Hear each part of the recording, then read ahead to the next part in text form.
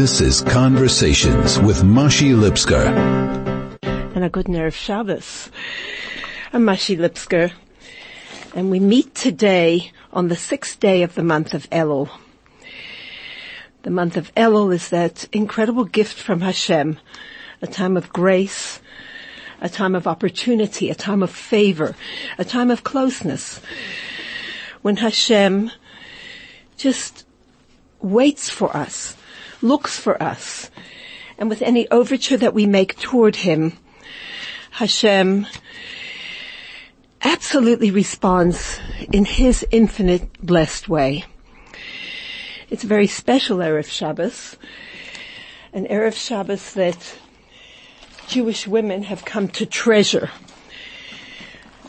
The late Dawn Nates, Devorah Nates Aleha Shalom, initiated a wonderful initiative.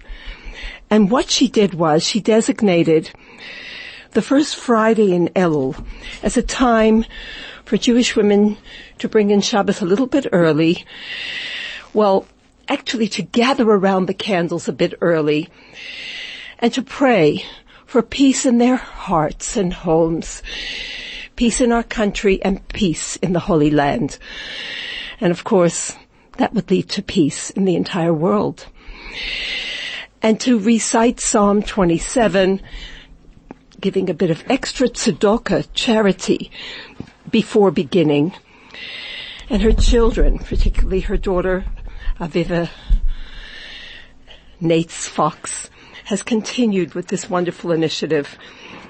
So today is the Jewish Women's National Day of Prayer. Dawn Nates started this in 1995, requesting all Jewish women throughout South Africa, and now they're doing it internationally, to set aside a few minutes extra on Erev Shabbos, today, the 6th of Elul, the 17th of August, and to pray, as mentioned, for peace and harmony, personal, national, international, and particularly for Eretz Yisrael, and also to give some tzedakah, either to put it into a tzedakah box, as we always do right before lighting candles, and to recite Psalm 27, which is that wonderful psalm by David, which speaks about this time of year and reminds us that God is our light and our salvation, and that we have no one to fear. Just to remember that it's always extremely wonderful and empowering to give tzedakah before performing any mitzvah. It strengthens the mitzvah and pushes it even higher. For if there's any mitzvah that opens doors, it is the mitzvah of feeling for someone else and then acting upon that feeling. It's wonderful to think about someone, but when you do something to really help that person, monetary, with your time, with your love, with your attention, in any and every way, God blesses us infinitely. So always a good idea, of course, to give tzedakah before we do any mitzvah. And may this initiative, the Jewish Women's National Day of Prayer, be a merit for the elevation of the soul of Dawn Nates, whose name was Devorah Henachaya Bas Reb David. So here we are on the 6th day of the month of Elul, and almost a week has passed of this very, very special month. In fact, today is the first Friday of the month of Elul, and tomorrow will be actually the second Shabbos in a sense, although the truth is that there were 2 days of Rosh Chodesh, so the first day of Elul was on Sunday, and here we are, almost a quarter way through. What is Elul? Elul is a time to take stock, and Elul is a time to reframe.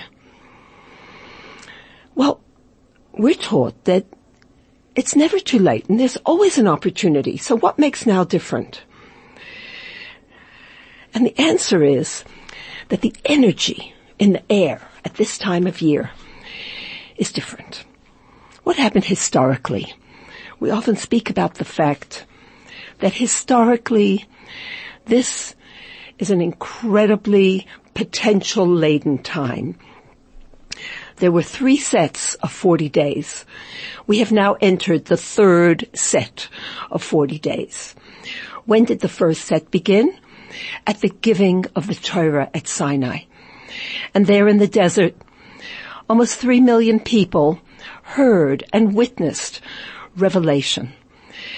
They heard God give His law, His plan for creation, and entrusting it into the hands of the Jewish people, who were the ones who said, we will take it, we will run with it. We commit ourselves. And our sages describe Sinai as a betrothal. There was a chosn, there was a kala. The master of the universe was a chosn, and the Jewish nation agreed to marry him, and that they would partner with him in bringing his hopes and dreams to fruition. And of course, as the Medrash says in Tanchuma, God desired for himself a dwelling place in this physical, low, as it were, removed from spirituality world, and that we, living in a normal physical material life, are able to bring godliness into, through, and out of everything that we encounter and everything that we do. So this is a time now where historically there was an opportunity for forgiveness. So again, a bit of the history. The first 40 days, when the Torah was given at Shavuot, and the people said, yes, we commit ourselves, then Moshe went up onto the mountain as bidden by Hashem to study the whole of the Torah. And who was his teacher? The Almighty himself. Imagine a teacher like that. With a teacher like that, you really get it.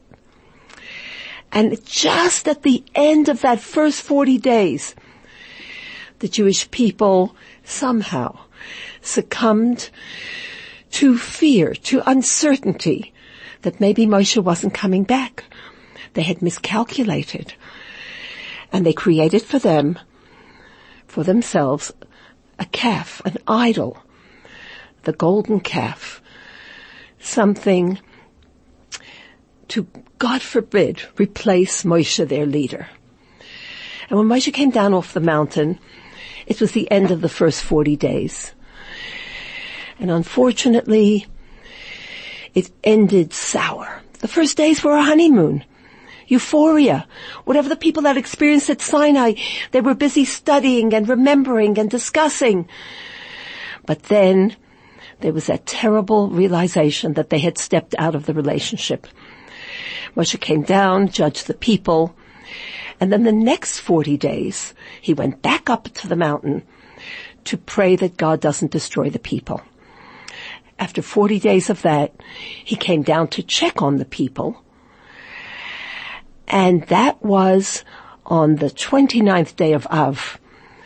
Then he went back up on the mountain and spent another 40 days. We'll be right back to explain what those 40 days were about. This is Conversations with Mashi Lipsker. I'm Mashi Lipsker. It is Erev Shabbos, the first Friday in the month of Elul. And we're speaking historically that Elul corresponds to the last 40 days that Moshe Rabbeinu, our teacher Moshe, was up on the mountain. The marriage had begun, the betrothal, the marriage, at the giving of the Torah at Sinai at Shavuot. However, the contract, the first set of tablets, was shattered, destroyed, broken. It was never destroyed, We saved it. We traveled with it. And then the second 40 days started. And those were days of praying that God does not destroy the people, the wife who had stepped out of the relationship so soon after the marriage. But then the third set of 40 days, Moshe Rabbeinu went up on the mountain, and now it was a time of retying the knot. It was an energy of grace, of favor, of forgiveness, of the revelation of the 13 attributes of mercy. For God does understand that we are human beings and that we make mistakes. But there is a way. There is a way to come back. There is a way to retie the knot. There is a way to not only strengthen and re-strengthen the relationship, but to take it to a level that it never could have been without the discord, without the struggle, the difficulty, the strife. And after 40 days of this wonderful time of grace, Moshe came down off the mountain, and it was Yom Kippur, and he brought the second set of tablets. And Yom Kippur is known as a day of marriage.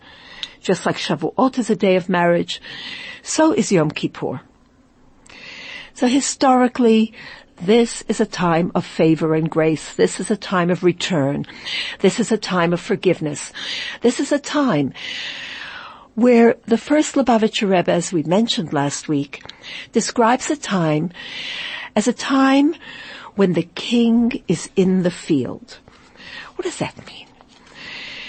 And he gives a parable, and he explains that as with a mortal king, who throughout the year is in the palace, and who cannot be approached easily, you need appointments. There are guards at every gate and at every doorway.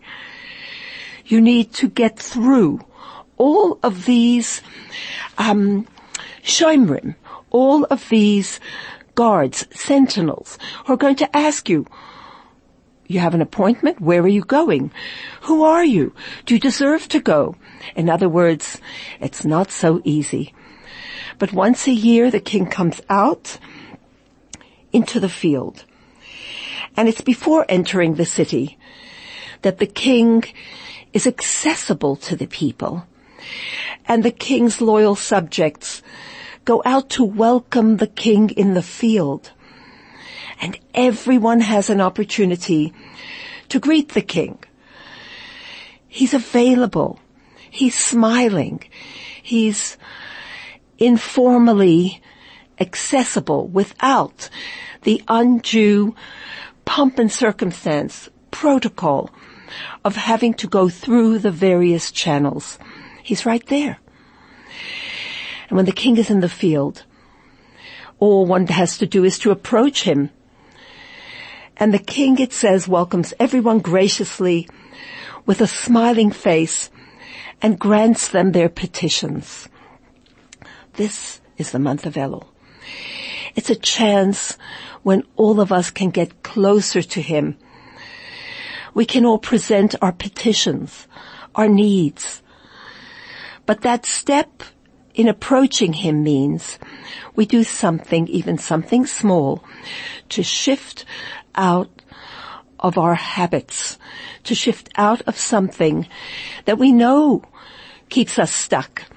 We make a small step, and the king responds with, the Almighty responds with infinite, gracious response, granting favor, granting grace. And what do we want? We want that the new year should be a better year, a happier year, materially, spiritually, a year in which there has been a difference, growth, the attainment of hopes and dreams.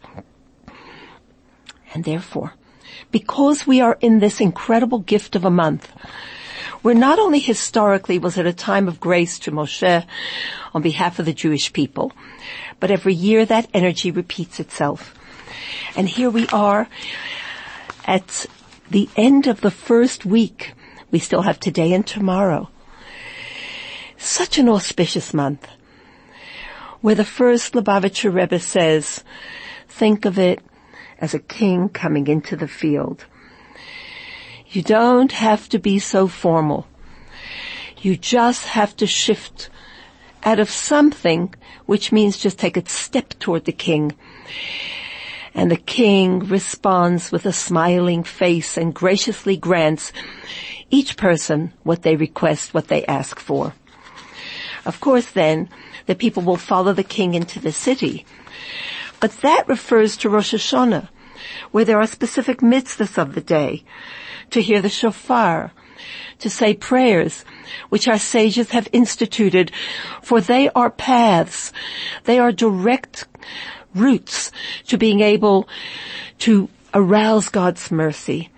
And now, there are no festivals in the month of Elul, so in our daily lives, we need to look at ways to actually incorporate Elul into the everyday. And so, let's remember that this is a once-a-year chance where the king is amongst the people, not in the city where it's formal and there are street signs and there are palace walls and there are guards at every wall. And we have to follow all the rules and take all the steps that are written in the protocol in order to approach the king. Now, with a sincere heart, we can push through all of those barriers. The king is in the field means the king is accessible. But let's remember, such a beautiful time should not be wasted in the least. A parable is given, and the parable is about a king who announced to his subjects that on a certain day his palace grounds would be open from 9 to 5. And anyone who wished would come into the king's treasury and choose treasures that they could take home with them. And there was one stipulation, that they actually prepare a basket, weave a basket with their own hands. And so it was early in the morning of the day that they had been waiting for, that there were lines of people outside the closed palace gates. And when the gates swung open, everybody rushed inside, wanting to go and fill their baskets with treasure. But obviously, the king didn't make it totally that easy. The people had to do something. As they came inside, it was so beautiful. They'd never been inside the palace gates, and they were dazzled by the beautiful lawns, the fountains, the tall trees, the rare birds. Everything was mesmerizing. And suddenly the king instructed that this most wonderful orchestra strike up. Suddenly wonderful music filled the air. And all around them were all kinds of interesting things, famous people, artists, talented singers. Everybody was there to add pleasure to the experience, but could also serve as a distraction. There was wonderful food being offered around, and the people forgot that they must focus on the goal. And in fact, people began to just relax. They'd worked hard to make the baskets. They'd waited for this day. They'd gotten up early, and they knew they had a lot of time. And so some were dancing, and others were smelling roses. Others were tasting food, and others were enjoying the art. There was plenty of time. And there was one clever man who looked inside and said, the king's giving us choices. Obviously, it means a lot more if you meet the challenge.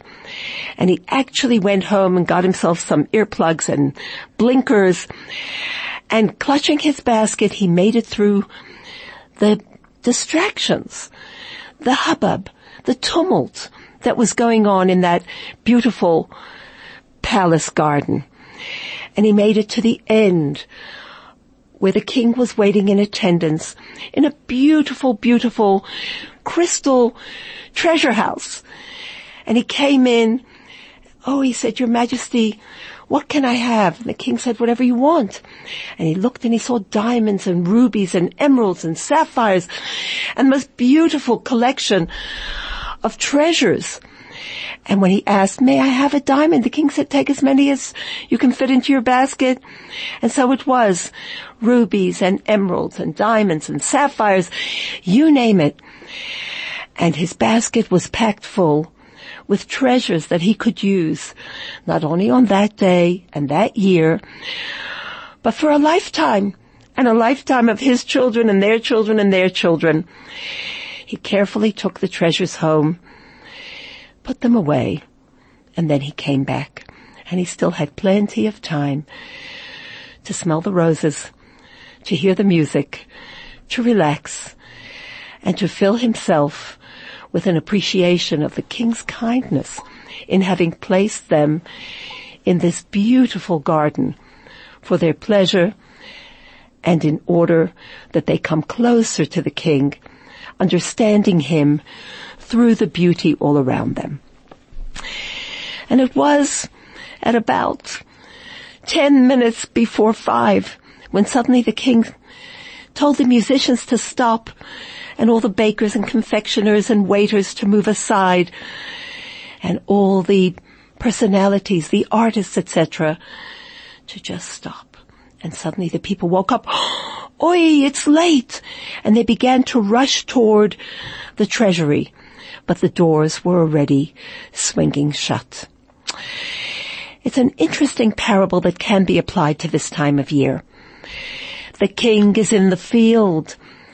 The king is next to us. The king is encouraging us. Come, I will give you whatever you ask for. Just take a step toward me. Yes, we are in a world that distracts us. But this, as we studied in last week's parsha, is the choice. Because when we actually achieve something through our own efforts, through having had a challenge, it is far more precious to us than something that has been handed to us. And a person who can see, a person who can perceive the greatness in this time will act upon it. In fact, it's amazing that the entire book of Devarim, of Deuteronomy, has been set out for us to be read at this time of the year. All the parashiot speak about coming back, about teshuvah. All of these parashiot help us to prepare for Rosh Hashanah, the new year, and the entire new year. And it's interesting that the word new in Hebrew, chadash or chadashah, is a wonderful word that also shares its root with the word chodesh, which is a month. There is renewal on a regular basis. But then the word shana is from the word, in a sense, old. The shanot is to repeat. It's a cycle. So there is routine. There is nature. Shana, to repeat. Vishinantam levanecha, you shall teach them over and over again to your children. But we have a chance now to infuse newness into the old. It's not that we're going to transform in a moment, but the theme is to come back to who we really are. The theme of the whole book is teshuvah. And what is teshuvah? It's to return to Hashem after a lapse in commitment. Just as it was during those 120 years from the time of the giving of the Torah till the first Yom Kippur, when the second set of tablets were brought down. The theme is to rededicate ourselves to who we really are. And it highlights the possibility that we can make amends, that there's no such thing as too late. We can build a better future. Moshe Rabbeinu, our teacher, lovingly sets out the tools that we need. And he stretches it out from the beginning of the book, where he speaks about remembering, he speaks about being aware, he speaks about practical laws, as are the ones that we find in the parsha this week. And this week, Shoftim. He highlights the necessity to empower authority and the necessity to submit to authority. You know, we don't have objectivity. We have a desire for things to be better. But we need objectivity. Other people can see us. We don't see ourselves.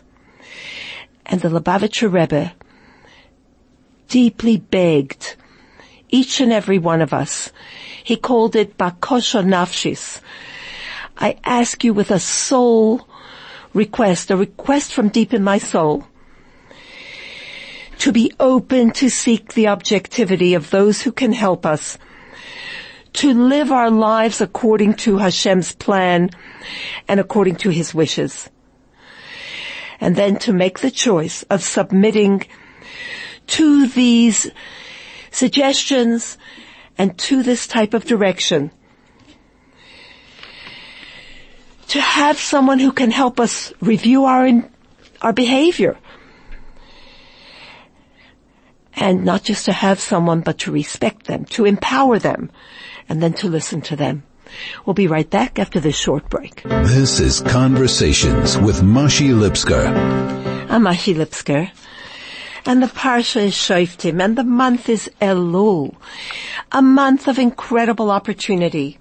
So how do we harness the opportunity and make it real so that when we do come to Rosh Hashanah, the 10 days of Teshuvah, Yom Kippur, we will feel that we have genuinely shifted, that we have done something different, which will make the year to follow different, more blessed, more satisfying. And the Parsha tells us that we must choose shoftim, judges, mentors.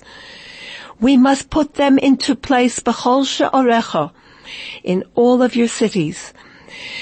We have to not only be willing to listen when it suits us, we have to subject ourselves, commit ourselves to authority, those who understand Torah, those who can mentor us.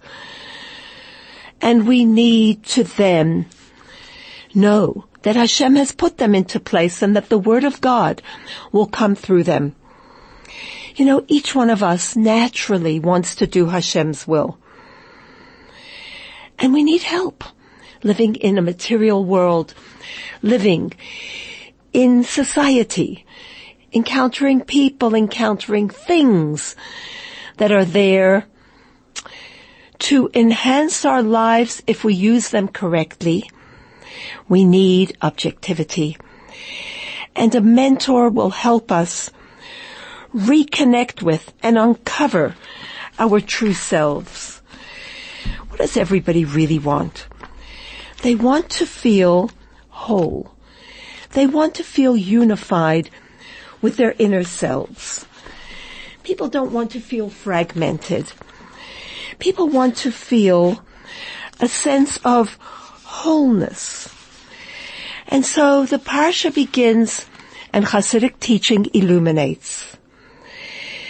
When Moshe Rabbeinu, when our teacher Moshe instructed Bnei Yisrael, the Jewish people, to appoint judges throughout the land to judge cases, and then sheriffs to carry out, to uphold the law.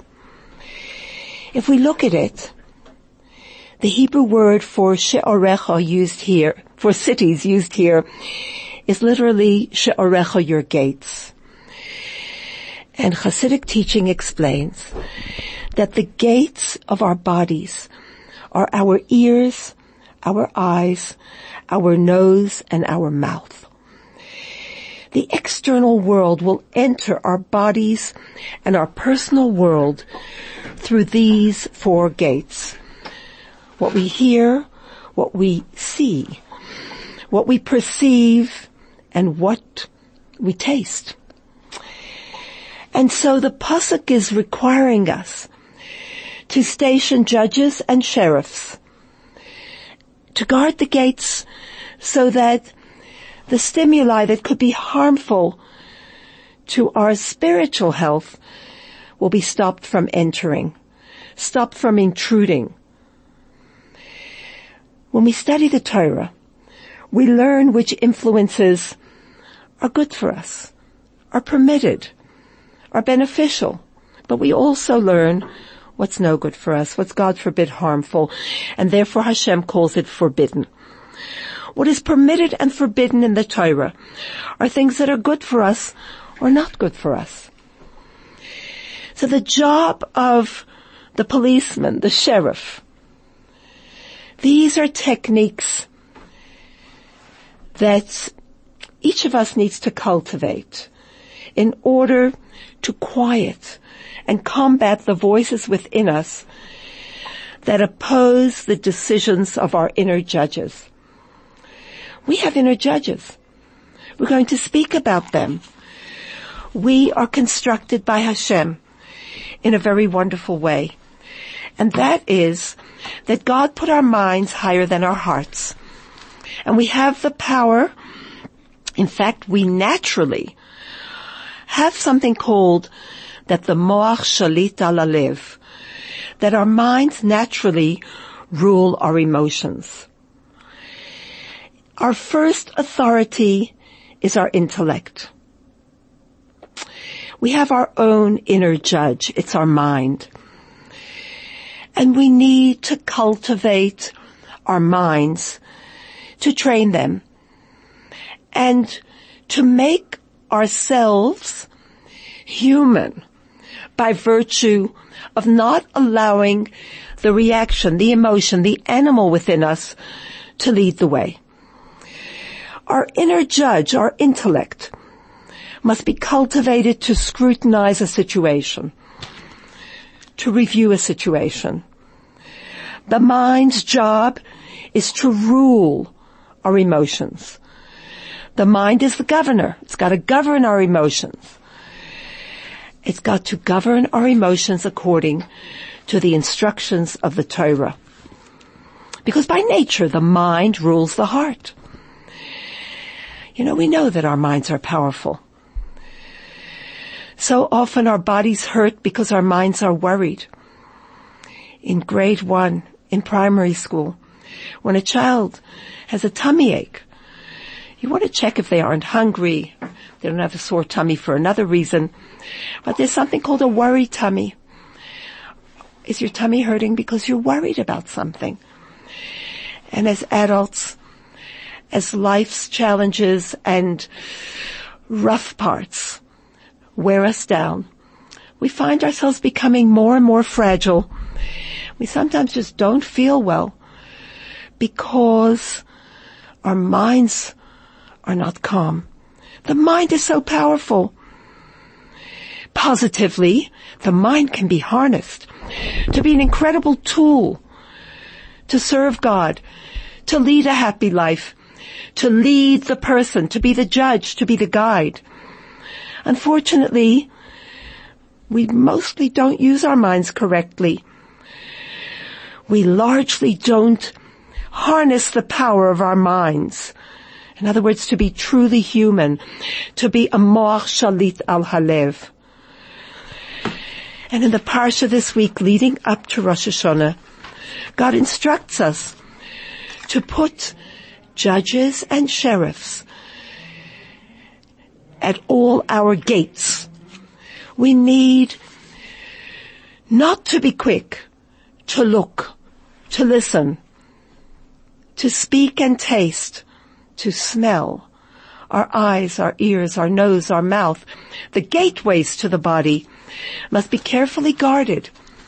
Where am I going? What am I looking at and where is it taking me? What am I listening to and how am I judging according to that? We must direct our lives, harness our intellect so it can help us. We've got to listen to direct our lives in the direction that it should go. Rabbi Adin Steinsaltz, the genius of our times, once visited the Rebbe and told him of a dilemma where he was working on 5 projects and it was overwhelming. And he didn't know, maybe the Rebbe would help him to choose which ones to focus on. And the answer of the Rebbe was startling. He explained a law in quantum physics, that when something is put under tremendous amount of pressure, you can condense it. And there can be room for much more. And the analogy, Rabbi Steinsaltz says, was obvious. I'm not going about it correctly. I can even do more than I'm doing. The question is to analyze what is stopping us.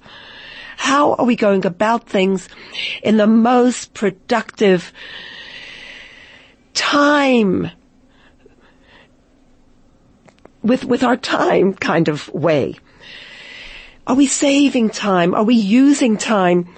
For time is our greatest gift. Are we maximizing time? We all have inborn love of God, fear of God, but they become trapped. They become prisoners in our daily lives. We have a material life that God desired for us, but we become prisoners of our own materialistic side, that lifestyle. Hashem made us very physical. We have a nature. We tend toward materialism. But there are ways and means of negotiating the challenging life that Hashem has put us into.